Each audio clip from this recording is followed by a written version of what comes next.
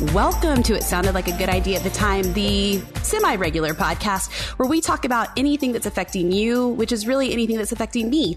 My name is Caroline, and I am here with another Caroline who I am so excited to have. I know you guys are excited to hear from her too, but I'm here with Caroline Chambers. Hi, Caroline. Hi, Caroline. I'm so happy. Or Caro. Do you prefer Caro? Do you prefer Caroline? I know, I get that a lot. So all my friends and family call me Caro, but then people always feel awkward referring to me as Caro when they're not my friends and family yet. But it's like a public name. So it's kind of a funny thing. But yes, I love when people call me Caro, but you know, I'm both. Okay, well, we'll take both. We'll see where the conversation leads. We'll see where we land by the end of the day. Yeah, one of my good friends who became good friends coming on the podcast, her name is Chris, but she is Christina on everything. She's a baker. Yeah. And so I'm like, I started calling her Christina, and she was like, just as a note, like, I hate when people call me that. And I was like, oh, okay. So let me be a Chris with you. So anyway. Yes. Yeah, mine's the opposite, I guess. I went heavy with the nickname on all of my brand on every platform. And then people always are like, am I allowed to call you that? The answer is yes.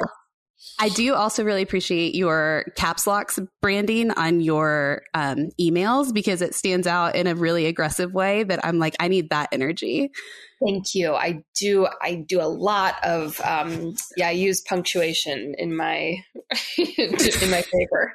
I yell at people a lot in my newsletter. Well, the good news is, like, even just in these few minutes together, I feel like you encompass that. But it's always, have you run into people who use like a lot of punctuation and then you meet them and they're like very stoic, and it's like, ooh, like when my husband and I started dating, he used a lot of periods in text, and I was like, hey buddy, like, if we see this going somewhere, I need more exclamation points. So he would text me like, I'm on my way home, like all exclamations. So I'd call him and I'd be like, hey, and he was like, hey, just letting you know I'm on my way. I was like, no, we've got to match energies here. Yeah, it has to come through. It has to be a carry through. I'm like, let me continue to coach you here on what I'm expecting. Yeah. So I'm trying to create my perfect man here. Can't you just cooperate? Are you going to be coachable or not so much? Yeah, are you going to be coachable? Show yourself. Well, I know that we've had, both of us seem like we've had a week. You have sick kids. I've got just this juggle. How is everybody feeling? I'm proud of us. It only took us, 2.5 no, more than that. Maybe 3.5 reschedules to get here. So, but here we are. Working moms, that's pretty good. Yeah. Well, how are your boys feeling? They're better. So I posted something on Instagram yesterday and was like, are your kids allowed to go to their school when they have snot or not right now? And oh my God, it was like, I was talking about, I don't know, the most important thing in the world. I got so many freaking DMs from people being like, your kids can't go to school with snot. Oh gosh. Or like, my kids can't either. So Madison's school is a 0 snot policy. And as you know, because you have 3, that doesn't happen. Yeah. That doesn't happen. They're snotty little monsters. And Madison's literally been snotty for like 3 months straight. So anyway, he's at school. He is at school. Good. He's at school today. He was out for 8 days. And this morning he woke up, there was no snot. And I was like, take him before it happens again. And I haven't gotten a call yet. There might be a call happening right now, but it's a good thing I turned my phone on airplane mode, so we'll ignore him. Well, I'm excited to talk about like just your general juggle and schedule with childcare and that kind of thing. Because one of the I started following you. I can't remember who recommended you, probably a million people, but I started following you and I really liked your content. But then I think what really sold me was when you were talking about outsourcing as a working mom, not just childcare, because so many people are like, we'll just get more sitters. And I'm like, that only exacerbates for me the tension I feel as a full-time working mom who also like freelances. And I know you have like a multifaceted business model, but I'm like, that doesn't actually solve the heart of the problem. And it was so refreshing to hear from you of like, outsource other things. Yes. I forgot. That was when you first asked me to come on, was after I talked a little bit about that on Instagram. And again, that was just another really hot topic thing for moms. I can't remember if I talked about it on my post or my stories, whatever. So many people, it's still something I get asked all the time, is like, what does that mean? How do you do it? Where do you find people to help? What do they help with? Like, moms who, not even just working moms, like if you're a mom, if you're a full-time stay-at-home mom, that's, I feel like people say it condescendingly, like, oh, that's such a hard job, I could never do that. And like, no, I could do it. It's much harder than my real job. Like, for being sure, a full-time stay-at-home mom, it never ends. You don't get a break, because so many full-time stay-at-home moms feel so much guilt around getting help, because they're like, I'm not working, I'm not right, like this is my job, right? This is my job, so I can't outsource my job. Yes, you can. Think about like being in an office. When you're in an office, like you have a graphic designer doing your graphic design. You have an administrative assistant booking your flights. Like, you're not doing it all.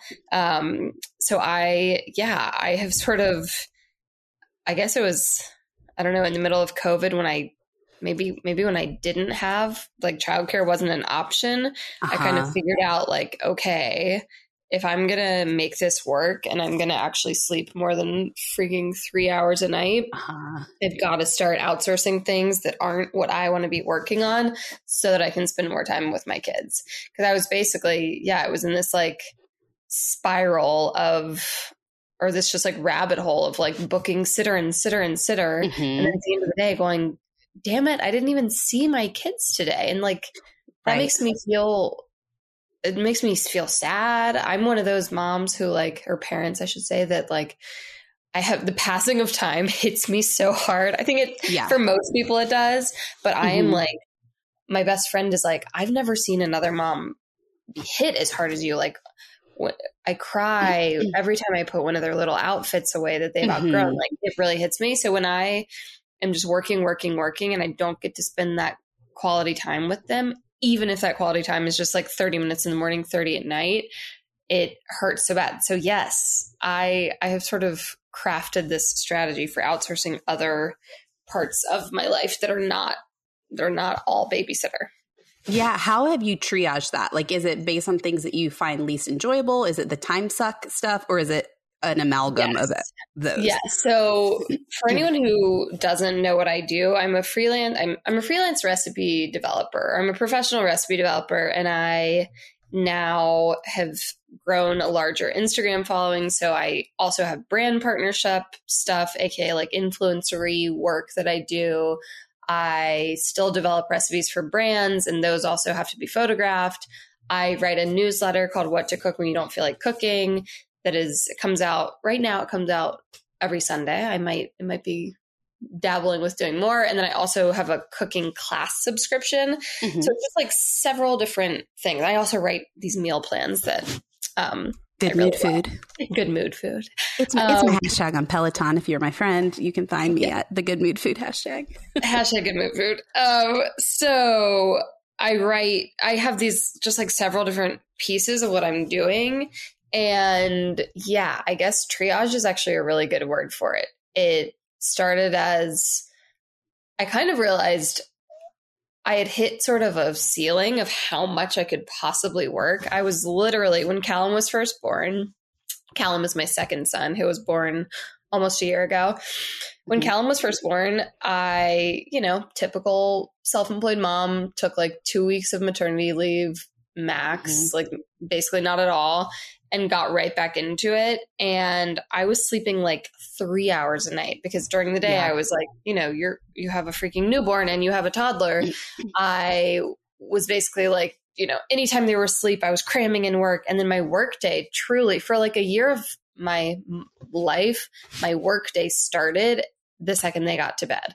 So it would start. For sure. And yeah, that struggle. Like, oh yeah. At 7:30 p.m., the kids would go to bed. I would grab my laptop, sit down at a table. Like, George and I would both scarf down whatever recipe I had tested that day, not even talk to each other. And I would work until like 1 or 2 or 3. And then the day starts again at 6. And it was just so unsustainable. My anxiety was like skyrocketing because I wasn't sleeping. And I really hit a peak at like, I think it was 4 months postpartum. I started just having terrible, like crippling postpartum anxiety. Like, all of a sudden, I don't know if you have the like spooky image side of. Yeah. So I was going to say with my first, so listeners know this, but so I was working like a very corporate job when I had my first, and I was our breadwinner. Like I couldn't leave that. But my husband works in the food industry. He's a chef, and he came home one night at like midnight or when chefs come home. And I was like, hey, big news. I'm not going to go back to work. Like, ooh, surprise, we're going to figure this out. And I started freelancing full time. Had our second, and freelancing is a great gig because I'm flexible and I'm home, but I also became so like beholden to whatever client work I had that I felt like I couldn't say no to any project, and I was stretched so thin, especially because I felt like I had to work. I didn't have another option. But I felt like I was great. I was running on adrenaline, and that felt very healthy. And then when I had my second around, I guess when she was 7 months old, because there was no maternity leave. So I was working in the hospital.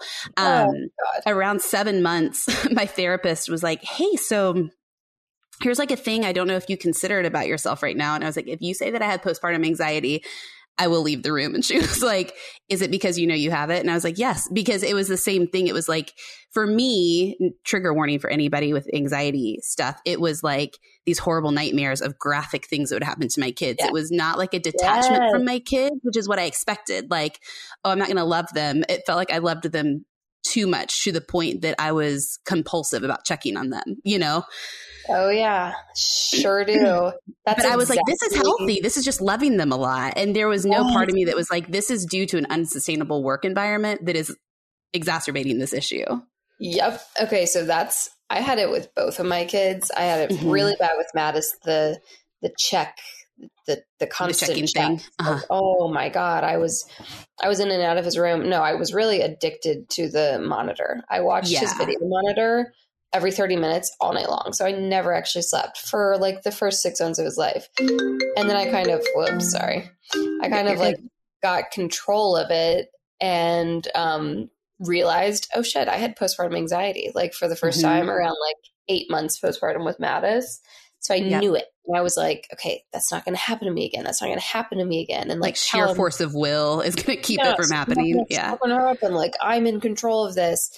And like Callum came out and I literally just had, honestly, and it sounds annoying, moms have a hard time saying when we are in a good place also, because we know how hard it is to be in the bad place. But the first 4 months of Callum's life were like so fun. I was like doing cool new things with my career. It was when I launched my cooking class membership.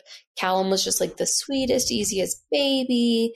Mattis was at a really fun age. Like we were just in a groove. And then this postpartum anxiety, I think 4 months postpartum is kind of a shift for a lot of people. It's when a lot of us start losing our hair.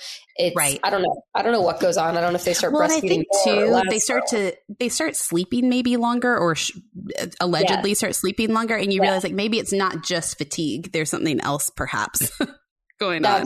That's actually a really interesting point. Like you kind of can mask things with, oh, I'm just an exhausted new mom. And then all of a sudden, that could be it. Because I hear from so many people that they hit that 4 month mark and it just really gets them. But anyway, it started to get me at 4 months and I realized I have to start sleeping more to not feel scared and sad and weird and freaky all the time. I realized how closely correlated it was to sleep.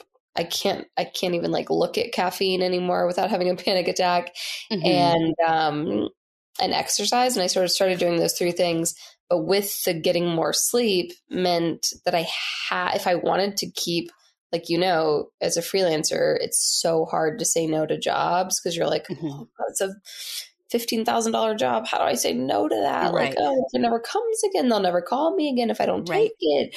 If they don't want me next month, they want me this month, and you already have 40 other jobs going on. So it's really hard to say no. And I basically realized me personally, even if I had all the childcare in the world, I couldn't get the amount of work that I was starting to have offered to me. I couldn't get it done. Right. If I brought on other people to help, I could do it. So the first thing I did, and this is really specific to like the influencer world, but I hired a brand partnerships manager. It was a girl who was a friend from San Diego and she worked in PR, and she had like hired me as an influencer to do whatever brand partnership stuff for a few of the brands she worked on. She was leaving, she was starting her own thing, and she was like, would you be my first client? I was like, hell yeah. Like, yeah, absolutely. I can't even answer the emails that I'm getting. And I certainly can't, basically, until you hit like a certain level, the brands that want to work with you as an influencer are like freaking weird brands. Right. If you have the time, like they're like, here's a dental floss company that's glow in the dark. And you're like, oh, my followers are going to love this. That's right. That aligns with my brand so well. It's going to look so authentic on my page. So, but if you have the time to pitch yourself out, like around, 30, 40, even less 1,000 followers, they want to work with you. You just have to be able to get yourself in front of them. And so at Lindsay, basically, we like work off of this shared note, and we just like constantly if I discover a new brand, I add it, she pitches them. And that's how I like get new partnerships now. So that was the first thing. And that has been a complete game changer. I went from, making and for readers who don't know me, I am very open about sort of like financial things, because I think it's the only way that women can be empowered to. Oh, amen. I'm doing the Meryl Streep gift. Yeah. So I went from making like, I don't know, $10,000 in brand partnerships. And mind you, I also have a lot more followers this year, but I think we like easily will hit like 100 to 150,000 in brand partnerships alone this year, because I brought somebody on. And if I'm paying her, right, which is a scary move as a freelancer and as a like brand or whatever the hell you want to call like people who work for themselves in this, kind of arena. It's really scary to bring on your first employee, because you're like, oh, but like the brand partnership is $1,000 and she's going to make X% of that. Like, right.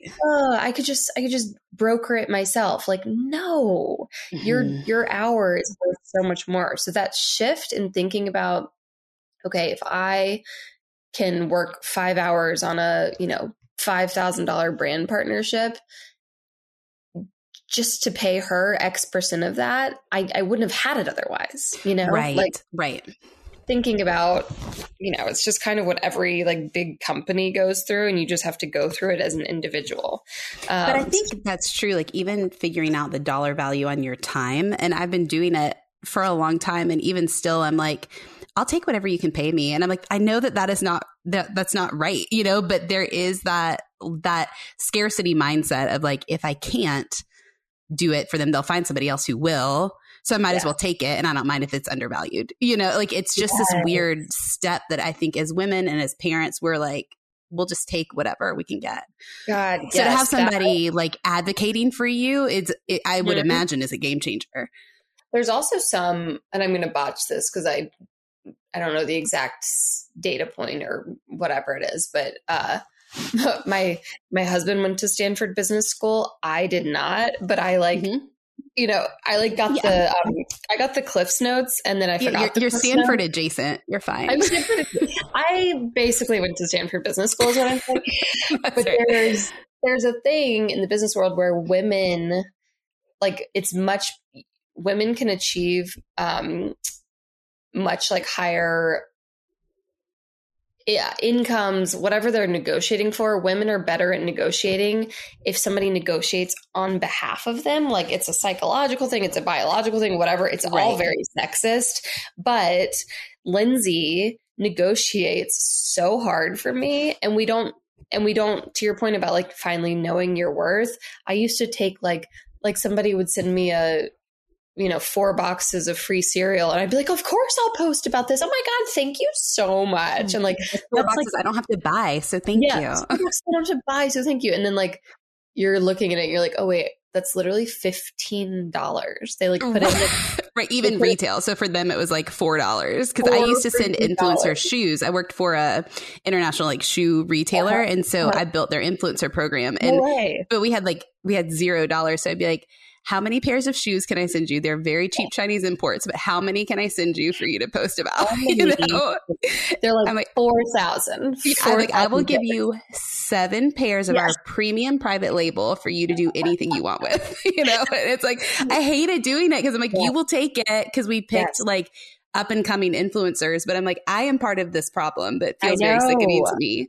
Oh, you wouldn't believe the amount of I now field them through my assistant, but I probably get 5 emails a day from brands being like, we would love to share this just in exchange for 1 reel, 5 Instagram stories, 1. I'm like, just do you follow Steph McNeil, who writes for BuzzFeed? She has a great newsletter that I'm obsessed with called Please Like Me, and it's like influencer news, basically, where one of the things that she really advocates for are sharing influencers, like calling out brands to be like, you paid me $100 for, to your point, 1 reel, 5 stories, an actual post in my channel, then you took my photos and used them and you have made, you know, $6 million off of them or whatever. It's fascinating. I know you're also a Peloton fan. So she also breaks down like Peloton content creators in a way that I really like. So it's worth a follow. Well, the Peloton thing's really interesting. They basically like just took Instagram famous fitness people and made them into, what's it called? Spin instructors. Yes, and cash cows for themselves. Cash freaking cows. Yes. Which I'm fully bought into because I know, like, you know, when people kept talking about Cody before I had a Peloton, I was like, that's the one that I'm not going to like because everybody likes him. Of course, I love him. Then I found out he's from North Carolina. Yes. It's like when I found out you're from North Carolina. I know. And I told my aunt the other day, I was like, I'm talking to Caro Chambers, who I'm obsessed with. She did Insta story your house the last time she was in North Carolina. I forgot about that.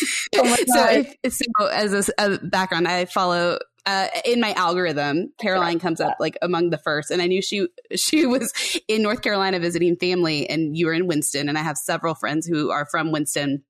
So I was like, I'm just going to follow this content, and you were on Buena Vista, and I was like, she's near my aunt's house, I know. And you panned around to my aunt's house, and I was like, there it is. There it is. I remember you messaging me being like, that's my aunt's house. I was like, well, I just realized how creepy I am. No, but that's how creepy that I was. That I was like, I know she's close, so we're going to see it. We're going to get that hit. No, I'm the one posting videos of random aunt's houses. Strangers' private residences. Strangers' private residences. But you know, Oprah nearly bought the White House across the street that you were originally storing. So it's worth it. Yes, I know. God, wouldn't that have been fun? Anyway, put Winston on the map. Anyway, we got Winston on the map on that one. What are we talking about? Influencer stuff? Yeah. Oh, yeah. And we were talking about just triaging what you do and knowing your worth. And, you know, I love that you have not felt defined by a box, or maybe you have and have broken out of that, but from a like real vertical business model to, and I'm going to do this and this and this. Was that intentional, or have things grown organically for you? That's a great question. So until March 2019, I was a professional recipe developer, and I developed recipes for brands that hired me to, like, you know, Kim Crawford Wine would be like, we need 5 pairing recipes that go with our rosé. Great. I worked with a lot of wine brands, a lot of like cheese brands, beer brand. I was working on a Corona project when coronavirus happened. I kid you not. Sure. Sure you were. So I was doing that, and it was like the money was good. Again, it was a situation where I had such a cap on how much I could make because I could only do so much. Like, it was this job that I could only charge so much, and I could only do so much. So there was like a real cap. And I always, like, I really like to talk to people. I am outgoing. I like sort of being like public facing, talking about food. So I always like would sort of randomly put up an Instagram story of like me cooking dinner, and people would be like, you should do this more. And I was like, yeah, but like, I don't have time. And then when the pandemic started, I had all the time in the world, and I was like, all right, let's just freaking go for it. So I started like very intentionally. I was like, I'm going to try to build up my Instagram following and like see where that takes me. Because all that I knew, like just being an influencer and like just kind of posting random things about my day never interested me. But I knew that like if I want to write another cookbook, if I want to have an app with my recipes someday, like whatever it was, building up your social media presence was important. Oh, yeah. So I was like, I don't know why I'm doing this, but I'm going to do it. Mm-hmm. So I just started like going hard, developing tons of like pandemic COVID pantry friendly recipes, and like very quickly grew my Instagram from like 4,000 followers to I'm now around 40,000. And so, yeah, it's funny. I was just talking. So I write a newsletter on the platform Substack, and I was just talking to, I'm like now at a point with my like revenue on Substack that I have like a handler, like they like call me and they're like, do this, do that. I know it's very fancy. Do this, do that. Like, here's how you can get more subscribers, and here's how you can engage your community better. So I had a call with them right before I had it with you. And he was like, I just think if you go heavier on Substack, you know, you could grow your audience so much more there. And I was like, I know, Dan, but I also have my classes, and I also have my brand partnerships, and I'm also trying to create unique content, awesome content for Instagram that makes more people want to follow me, which then allows me to get more subscribers for my newsletter. Right. So I'm definitely at a point right now where I really love all of my different things I'm doing. So my classes, my newsletter, just publishing stuff on Instagram for free, all the brand partnerships I do. Those are sort of like my 4 businesses, if you will. Right. I love them all, but sometimes I'm like, oh my God, what do I focus on today? How do I make that the best version of that when I need to be focusing on my class that's in an hour and a half? Like, right. It is. So yeah, I don't know. It's complicated bringing on, like, again, outsourcing help. So even like doing my newsletter through Substack is a form of outsourcing for me. So I used to do my newsletter just through my own website. And using Substack has sort of like centralized. It allowed me to switch over to a paid model of a newsletter, which my, website didn't allow. It gives me like much better templates.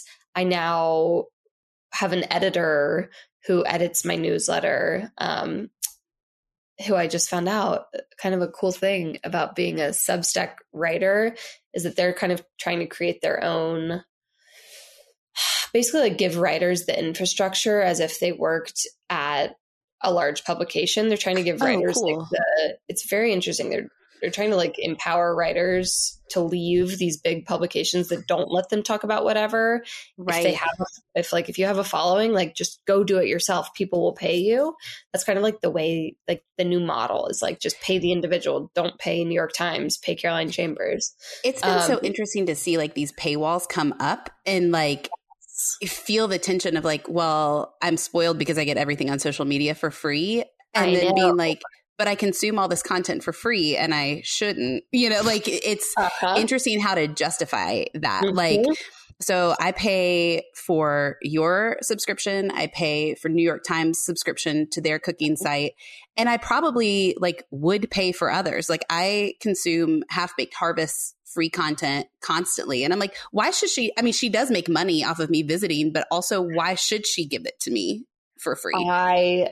That's funny you say Half Baked Harvest. She just crushes it so much because the pictures are amazing. And she publishes a new recipe every single day, which is just... It blows my mind how much she creates. She creates a freak ton of content. But I think about her a lot. I'm like, why is she still doing this for free when smaller people like me are making like hundreds of thousands of dollars from just putting up a paywall. Right. And I guess it's just because I think her traffic to her website is so insane. It's got to be huge. I'm good. There's no need for that. But, even like, not to shift completely the conversation to Afghanistan, but there is a little bit of a segue here. Like, I've been following a lot of the news, obviously, with Afghanistan. And so when I've done like swipe ups of like a Jessica Yellen or somebody like that to even a Washington Post, and it's like, well, you need to pay for this. I'm like, how dare you? I'm trying to stay up on global events. But I'm also like, no, it absolutely makes sense because the print advertising subscription model is not there. So obviously I should do that.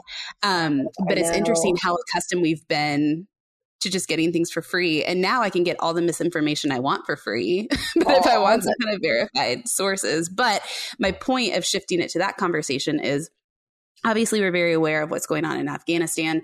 You used your platform in such a unique way because I feel like so many people have just wanted to do something, but there hasn't been as clear cut of an answer as like Haiti relief donations for this particular problem. But you mobilized your followers in a really cool way. And you've raised, what is it, $55,000 in like 3 days? And you told people to stop donating, which was so I know. I think we're up to like 57 because people didn't stop donating, which is fine. But it's very cool. But I did. I basically posted on Instagram on Sunday. On Saturday, George and I were having like a date, and I like posted some picture of drinking a margarita, as I always do. And but in reality, we were sitting there both like glued to Twitter, just like reading updates. George sort of texting with all of his friends. George was in the military, for anyone who doesn't know, and did 2 deployments to Afghanistan.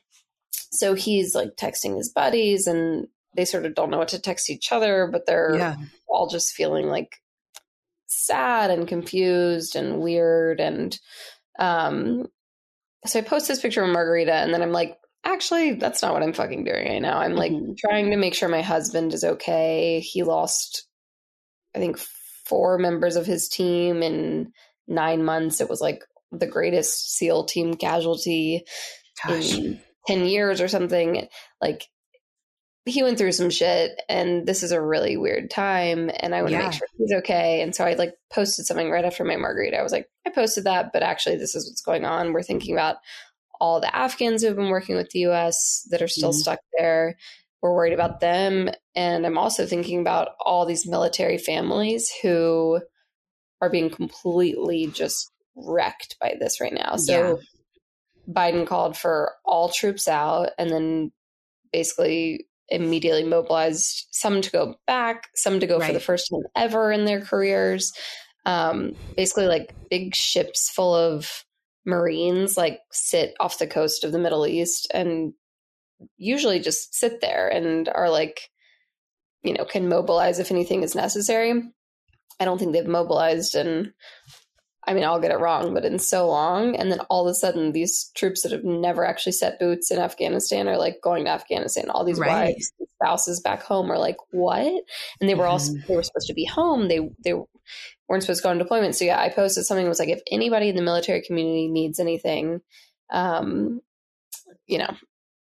me know. And I got all these DMs from military spouses and moms and all these different people being like, that is so nice. Like, we don't need anything, but it's really hard. Like, my unit, this is what's happening. 10 women in my husband's unit are pregnant. And now we don't know when our husbands are going to be home. Gosh. All these different things. And I just shared some of those stories. And the other half of the DMs that were coming in were from civilians who are not related to the military being like, what can we do? What can we do? What can we do? And so I was like, hey, if everybody who watches my stories sends me $1, that'll be like $15,000 that I can send to a couple of these women. Maybe they fly in their mom to be with them during the birth instead of their husband. Maybe they get a doula. Maybe they get some childcare for their older kids. Like, maybe they get 10 margaritas after the birth. I don't care. But it's just like a gift, right? Like, it's not charity. It's just a little gift to give to them and show them like, hey, we know this war started 20 years ago. We know it's really am I allowed to cuss on this podcast? Yeah. We know yeah. it's really flippin' complicated. Go for it. All politics aside, like, thank you and your spouse for what you're doing for our country. And so I posted that, and literally within 24 hours, maybe 48 hours, we had raised $57,000. So now my fifth full-time job is the fifth vertical for you. The fifth vertical is trying to get this goddamn money out of my Venmo and into the right hands and get past the Venmo. Venmo like only lets you take out $5,000 a week, and so I'm like creating this like very complicated payment schedule to get all these ladies. I'm like, okay, you're creating like some shell corps that are funneling this money, and like my accountant's involved to make sure nobody gets taxed on it. Like it's a whole thing. And I really appreciated that you posted that about your accountant, because I think it's something that people don't really consider, that you're like, not only am I gifting you, but also here's a tax bill. So enjoy this blessing that we are granting to you. Yes, like I did really appreciate that. It's such a funny thing. Like the social media world is so weird for so many reasons, but that happening this week. So that started 3 days ago. So I'm still very much like in the throes. Like I'm right now in the middle of emailing one of these moms who I got basically the head spouse of one of these units to email the whole unit and be like, if you are expecting while this deployment's still happening, like this group of people wants to help you. And I've just been emailing back and forth with all of them. That's what I was saying. I was saying social media is so weird, but it's also so amazing. Like 10 of my followers when I started this were like, this is amazing. I just donated. FYI, you need to be very careful about how you give this gift to make sure you don't get taxed on it. You can talk to my accountant if you want. So all these people were like looking out for the effort on that. That's really great. Well, Emily in your phone is a great account that has had a lot of good news roundup, but she just brought up the point that so many of us are used to being able to just swipe up and donate to anything that feels like it's an effort. But I think what has hit really hard about this is there is no easy answer. And so it challenges everybody to be like, what do you do with this information? Do you sit with it? Do you like, how do we? Yeah. And it's really easy for somebody to be like, well, call your congressperson. And you're like, well, but I'd rather Venmo you. That's cool. I will. That's fine. But this has been like an exercise for everything. But I think for you to provide a platform that also feels very direct and very personal, because there are a lot of us who don't know what it's like to have an Afghan interpreter save our husband's units' lives. Like one of my good friends is the executive director of a nonprofit that works with veterans with PTSD and mental health, and has seen a huge uptick in their crisis line.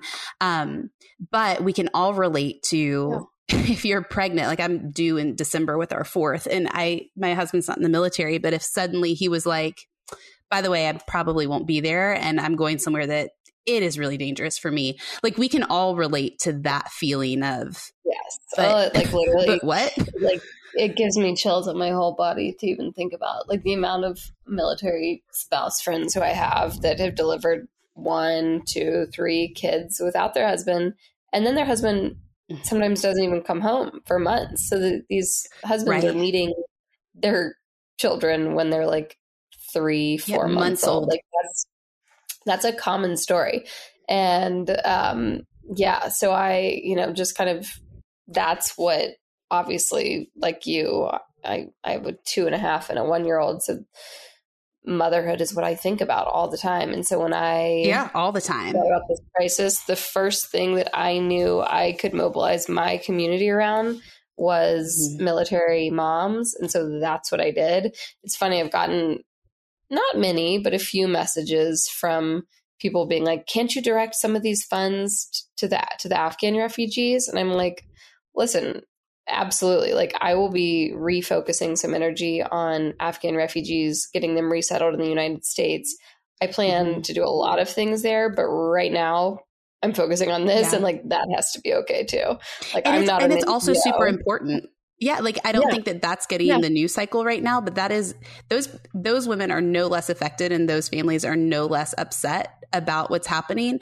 And I think it's something that we forget when we see headlines. Like this problem is not siloed. You know, there's another thing is so many military families sign up for this. Like they sign up for active duty. They agree to this sort of lifestyle. And so like George, for instance, my husband he would be so reticent to accept this kind of gift because he'd be like, what? No, like it's just my job. Like, of course I'm going to be deployed during the birth of Mattis. Like, whatever, you know, it's it's just what it is. Like, we can't accept some gift, which is just so absurd. Like, it's not a charity. We're just like we're just trying to help a few people out who need help. Like that is the thought of giving birth without George, like makes me want to throw up. And the fact that so many women do it. Honestly, I was trying to find a nonprofit or a group that like provides doulas or flies in the mothers of or whatever for women who deliver without their husbands. And there's not one. I was like, how is this a thing? The Navy SEAL Foundation, I've done fundraisers in the past and have donated a lot of money to them. So I immediately called them and was like, guys, you got to help me get this money into the right hands. Yeah. I want to give it to, you know, mothers of soldiers or soldiers, sailors, whatever, who are deployed and give birth without their husbands. And they were like, that doesn't exist. Like, we don't have anything like that. Like, we do some child care things. What will it take? Okay, what will it take for it to exist? Because that's our next goal. I literally I had to, you know, truly stop myself from like creating a charitable organization about that.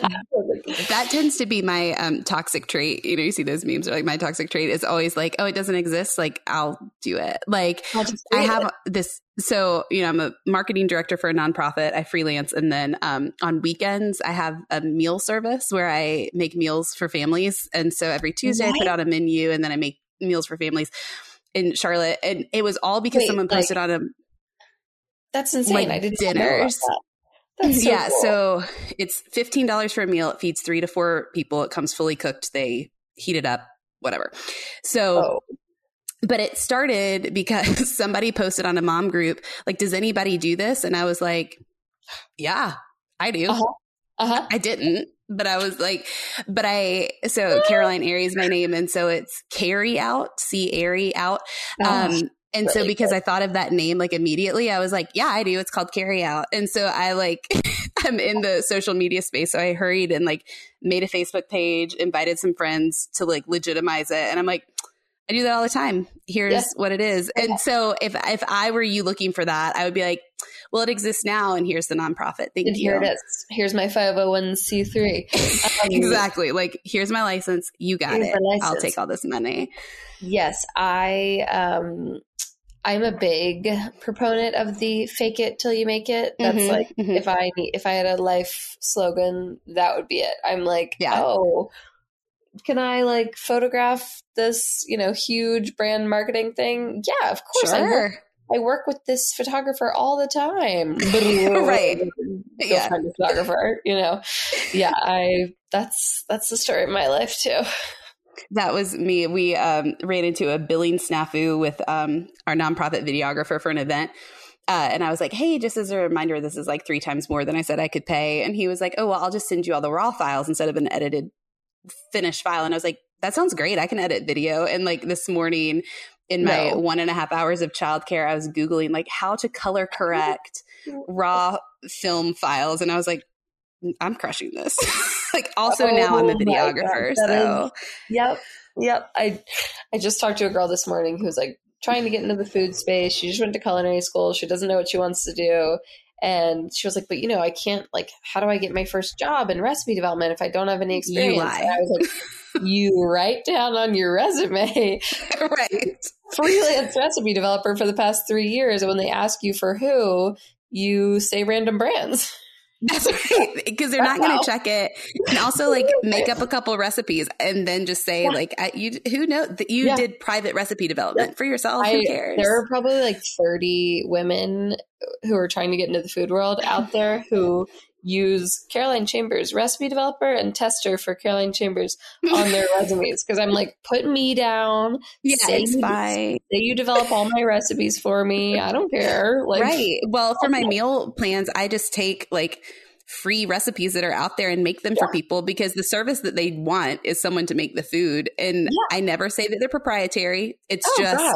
Well, I give you full permission to use any of my recipes. Well, retroactively, that's good news, because I did run your one pot squash casserole pasta for 36 families, and they loved it. So that's insane. How did you do that for 30? Do you have like industrial pots, or do you? Yes, we do. Because with David's background, we have like all the catering stuff, and so I big batch it. We have 3 refrigerators, two fridges in our garage, 1 inside, and then a deep freezer. So I just make it all week and then deliver. I have 2 moms who deliver on Sundays who were laid off during COVID. And so I pay them to make my deliveries and it's done. But it was my meatless meal option and it was really good. That is cool. Okay. So we have to talk about this business idea, but my cousin-in-law, I guess, Maddie, is like obsessed with Good Mood Food, which is it's like a 5-day meal plan. You know what it is. That's so good. Oh, it's so good. Yes. 5-day meal plan, and kind of all the meals like intertwine. So like on Sunday night, you do like this big chicken roast with vegetables. And then the next day, a little bit of those vegetables go into your lunch, but at dinner, some of the chicken goes into your tacos, like whatever. It all kind of carries throughout. But she was like, and the taco salad from that is killer. Taco salad is so good. So she was like, you need to hire people like across the country to like make the entire Good Mood Food plan. See, there you go. That's what you need. You could be it. There you go. I will be your Charlotte base. I'll be your Charlotte HQ honestly, for Good Mood Food. We could crush it in Charlotte. That sounds great, because that is a little bit how it happened. This girl was doing a meal plan that was like pretty strict, and she was like, I just don't want to make it. And I was like, I do this all the time. I can do that. Yeah. Literally carry never. Out. And have you never carry out. My business, carry out? Exactly. It's blowing up in Charlotte. Yeah. So, but Good Mood Food, I will say, when I saw the salads for lunch, I was like, I don't need a salad recipe, obviously, but I didn't know how badly I needed a salad recipe, because those salads are way better than what I throw together in my kitchen. I know. I have to say, I have a real knack for making salads taste really good. And that it's funny, of all the recipes in Good Mood Food, which there's like so Good Mood Food is a plan that I will continue to do, but there's only one out so far. It's a 1-week plan. And, there's like this delicious like salmon teriyaki recipe, and the thing that people freak out about the most is the most simple, which is just like the chicken, kale, and quinoa salad. People are like, so good. I used farro instead of quinoa, because you did on Instagram, and I'm like, I love farro. Oh my gosh, it was so good. And again, I was like, I do not need a salad recipe, but healthy. It's just delicious. So what is your favorite thing to make when you don't feel like cooking? I love your freezer filing system. I now want to freeze everything vertically. But if you're not eating out of your freezer and you're not in the mood, what do you make?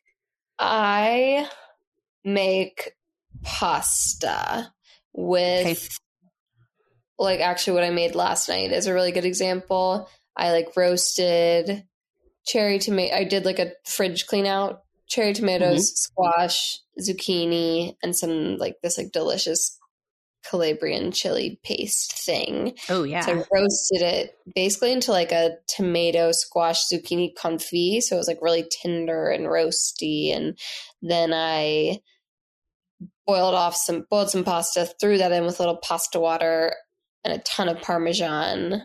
Yes. Basil. And that's dinner. That's delicious. That's my go-to.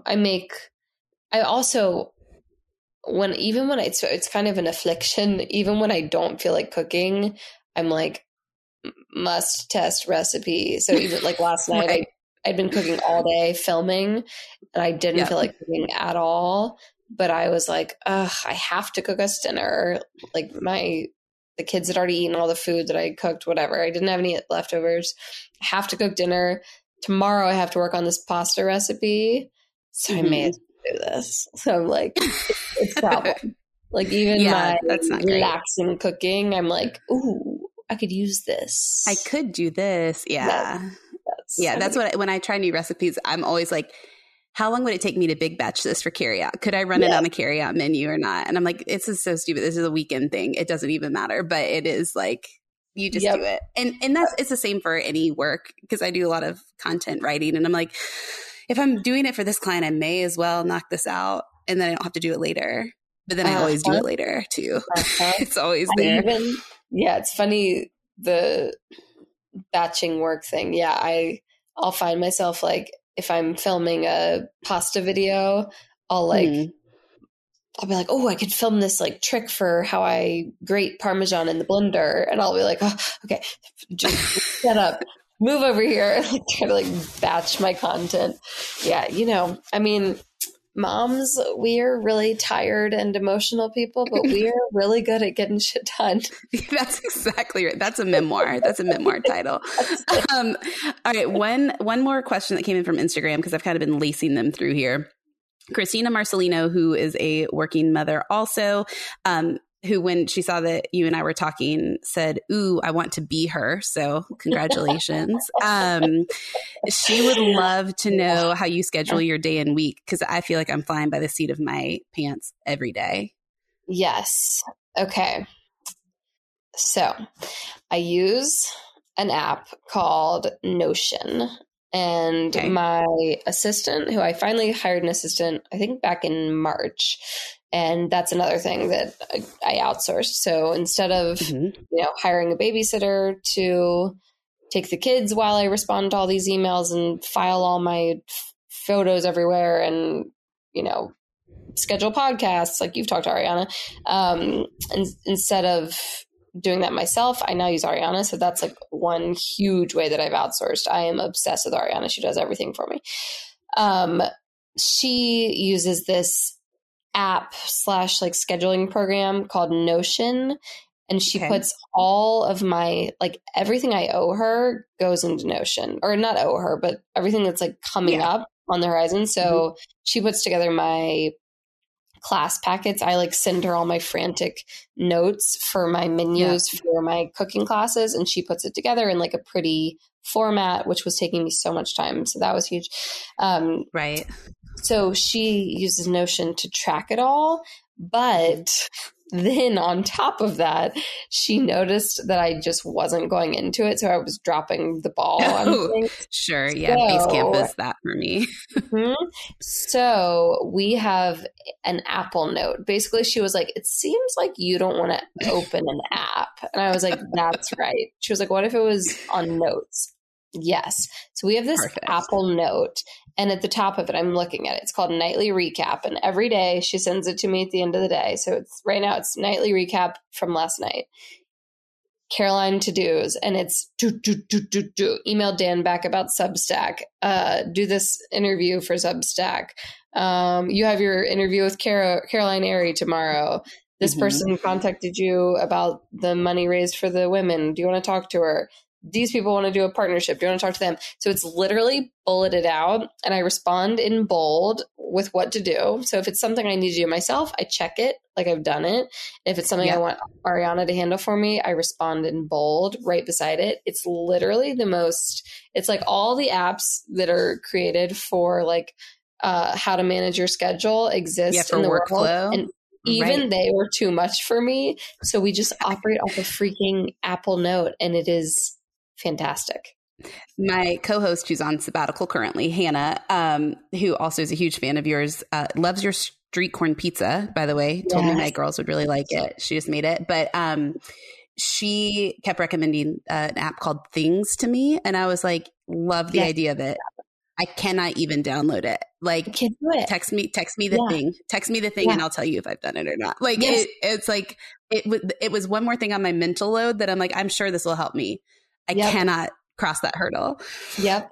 I really use my email as my to-do list. So I am an inbox zero operator. Yes, like same. if I have, if there's something in my inbox, it's because there's something that needs to be done with it. So like if I'm working on a brand partnership and the last thing from Lindsay, my partnerships manager, is like, okay, here's the final approved concept. It stays there. Even if it's not due for 2 months, it stays right there until it's done. And then it's also over on my calendar. We use like Google Calendar. My Google Calendar is like every single minute is like, you know, when the nanny's here, when the babysitter's here, when if I can go freaking play tennis that week. Tennis is like my thing that I love, that I try to get to go play at least once a week. Like every single thing is on that schedule.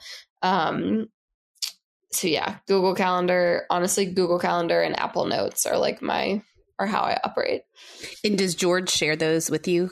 He does. Yes, he shares. David is very analog, so we try, but there's a lot of like, by the way, this is what you need to look at. No, we are almost like obnoxiously, we are like ride or die Google Calendar people. So there's a George and Caro calendar that was created like before we got married, and we still do it. And if it's not on the calendar, like I have this monthly meeting with a bunch of female entrepreneurs in the Monterey area, and it's the second Tuesday of every month in the morning. And I keep forgetting to put it on there. And I'm like, but it's the second Tuesday of every month. And he's like, if it's not on the calendar, I'm going to work and I'm not watching the kids until you get home at 10 a.m. Like, that's how it works. So like a good example of this is that tomorrow I have a hair appointment at 9 a.m. and he hasn't brought it up, but it's been on the calendar. So I'll let you know how that goes. Please do the follow up on that. But that's I'll be like, David, remember we have first grade open house tomorrow. And he's like, yeah, on it. And I am positive at 3:00 he'll be like, what are you thinking for dinner? And I'll be like, it's as a reminder. As a reminder, it's like a constant per my last email, which is absolutely the state of marital bliss that I had hoped for.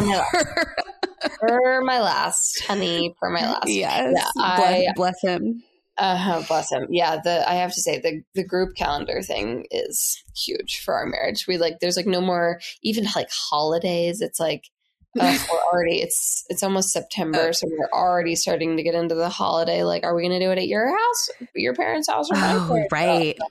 See, because we have a baby coming in December, I'm like hoping that will cover that. But she's due early December. Nora Beth, my oldest, her birthday is December 18th. My middle, Anna Blair, her birthday is January 5th. And then Jane Ellis, my youngest, is in June, so it doesn't matter. But like, wow, I'm like, you've gotten a lot of holidays off. I've gotten a lot of holidays off, and I'm doing it again this year. Yes, because it's certainly making birthday memories with Christmas. Because I'm like, hey, bud, by the way, we do need to start birthday and Christmas shopping now, because that becomes very pricey. Yeah. And he's like, oh yeah, totally. Totally. George's birthday is also December 18th. And happy birthday, George. His mom is really good at Christmas. And I think she's so good at Christmas because her firstborn child shared a birthday with Jesus, basically. And she had to go hard to show him that he was just as important as Jesus. Like it is like, how do I compete head to head with God? I will find a way. And this is how. It's through Fisher Price. And that's exactly right. We're heading into our 7th year, and I don't know. I kind of have the edge, I think. So we'll see. Yeah, you've got it. Well, thank you. I don't want to take up any more of your time or mess up your Google Calendar, but I'm so glad that we got to chat. George is texting me frantically. We must have an appointment. No, thank you. I know this was so fun to get to talk, and I appreciate you bringing me on. And I love talking about how, women, whether you're staying at home or you're working full time, we actually cannot do it all. There are ways to make our lives a lot better if we just outsource things and lean on other people for help. And so I'm glad we got to talk about that a little bit. Yeah. And I think ultimately it's realizing like not just shedding your role of mother is really important, because it does feel like I can't be both a mom and a professional in any kind of space. It doesn't mean if you are working corporately or just trying out a hobby. So I like that your goal is like mother is not the one that you have to shed, because that can bring a lot of fulfillment. So thank you for that reminder for us and letting me bring up things that I've creeped on your Insta stories. I love it. Which is always my favorite, to approach people to be like, here's what I know about you from social media. Yes or no. The funniest is when I'll like run into people out and they're like, I'm so sorry, I recognized you. It's so creepy that I recognize it. And I'm like, I'm the one who posts myself on Instagram. You didn't like creep into my phone. I did. This is what I created. Well, David had all the girls at like a gym that one day, like doing like a play gym, and somebody came up to him, not that I'm at all in the influencer space, but was like, I know your girls. They all have like this straight hair bobs and bangs. And they're like, I this is so weird, but is that Nora Beth Anna Blair and Jane Ellis? And he's like, yeah, yes, it is. And he texted me and he was like, so people like know the girls from Instagram. And I'm like, that makes me feel great. I don't know if you're approaching this as a security issue, but I'm very excited about this. Okay. Well, I wasn't going to admit it, but honestly, people mostly recognize me through Mattis's hair. Oh yeah. Well, it is an excellent head of hair. It's a lot of hair. They'll be like, is that Mattis? I'm so sorry. Is that creepy? I'm like, oh God. Yes. But also, yes, but I did this. Like this is my Kris Jenner moment, and I'm here for that. Yes. Awesome. All right, Caroline, thank you for having me. Yeah, thank you. We'll talk again soon. Thanks. Bye. Yeah.